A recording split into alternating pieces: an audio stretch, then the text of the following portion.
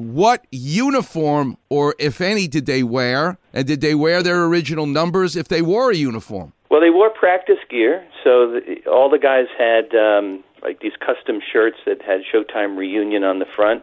They all had their name and their number that they wore, right?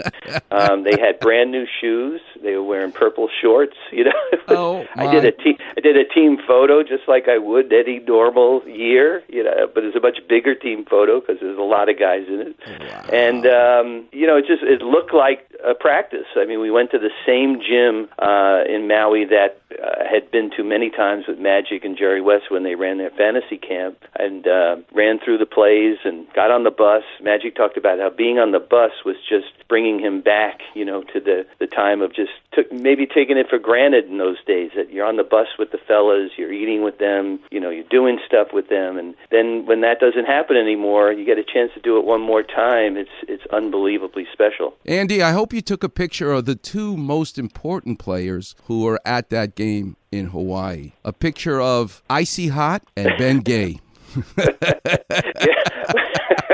Well, it's a good thing Gary was there. I asked Gary, "Did you bring the bag with you? You know, his black medical bag." He goes, "No, I'm not going to go. We're not going to go that far."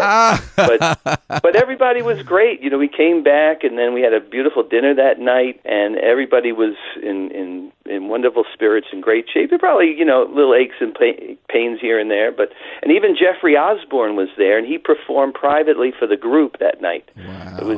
It was incredible. I'm still like glowing about it. Did people stand up and take turns at the dinner to just say what that night meant to them? Yeah, in fact, throughout the week, you know, we were there a week, Magic had every single person speak at some point during the week. And some of them, I mean, all of them were incredibly poignant and moving. You know, Spencer Haywood was there. He just lost his wife about a month and a half ago. The love that was there for Spencer and, you know, his story. And some of the guys whose stories I didn't know, you know, Jim Brewer, Jim Chones. He asked all the wives to speak as well, which was really important. And Cookie Johnson ran a wonderful luncheon for the wives, and it was just an amazing event. If you imagine like your family having a reunion, but then ratcheting it up, you know, ultra first class, incredible dinners. I went out playing golf with these guys. It was something. Was Jerry West or John Black there? No, neither of them were there. Okay. That's like I said, Michael Thompson was there. Lon Rosen was there because, you know, he was one of the architects during that period, and of course Magic's agent. And yeah, there's only a few people missing. I think there was maybe some scheduling things and whatever, but you know, but 95% of the group was there. The man who put it all together, though, who clearly the ghost was in the room, was Dr. Buss. Yeah, for sure. Yeah, I mean, there was. Can you imagine him in heaven right now, looking down, going, "Oh my God, this is amazing."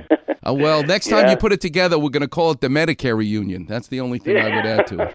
Yeah, well, maybe they could sponsor it. Who knows?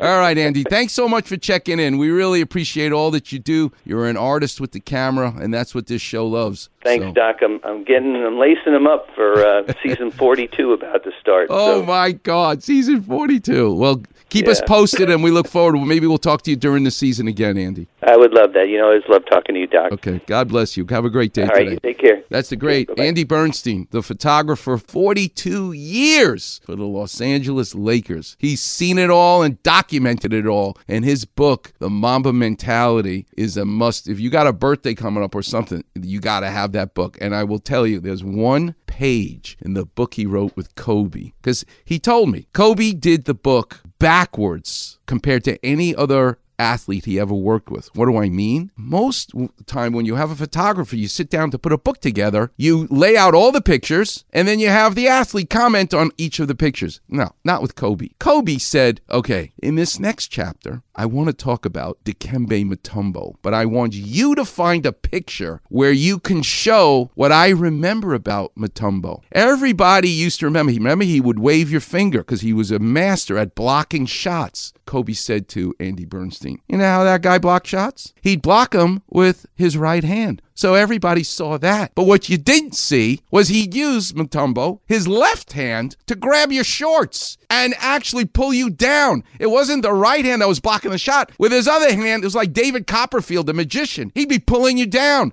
So he'd say to Andy Bernstein, I need you to find a picture of me being guarded by Mutombo, and I need the picture to show the left hand grabbing my shorts, pulling me down. He said that's exactly how they put the book together. He would have all these anecdotes. Okay, I want you to find a picture that shows this. So in other words, he wrote the copy of the book and then made him find pictures to illustrate what he was talking about. That is why that book is so special. That's why Kobe Bryant was so special. And that's why it is such a joy when Rebecca plays Kobe saying Dr. Clapper every Saturday. And why, as much as we are Laker fans, we are all Kobe Bryant fans. And that's why having Andy Bernstein come on is such a treat for us on the Weekend Warrior Show. Coming up next, I'm going to tell some stories about the power of hair. What do I mean? You'll understand coming up next. And don't forget, we got to talk about food. Oh, do I have a food? And it ain't angel hair pasta. I didn't take the easy way out. I actually have a food that looks like my bald head with hair popping up on top. I'll explain. Coming up next, right here on the Weekend Warrior Show on 710 ESPN.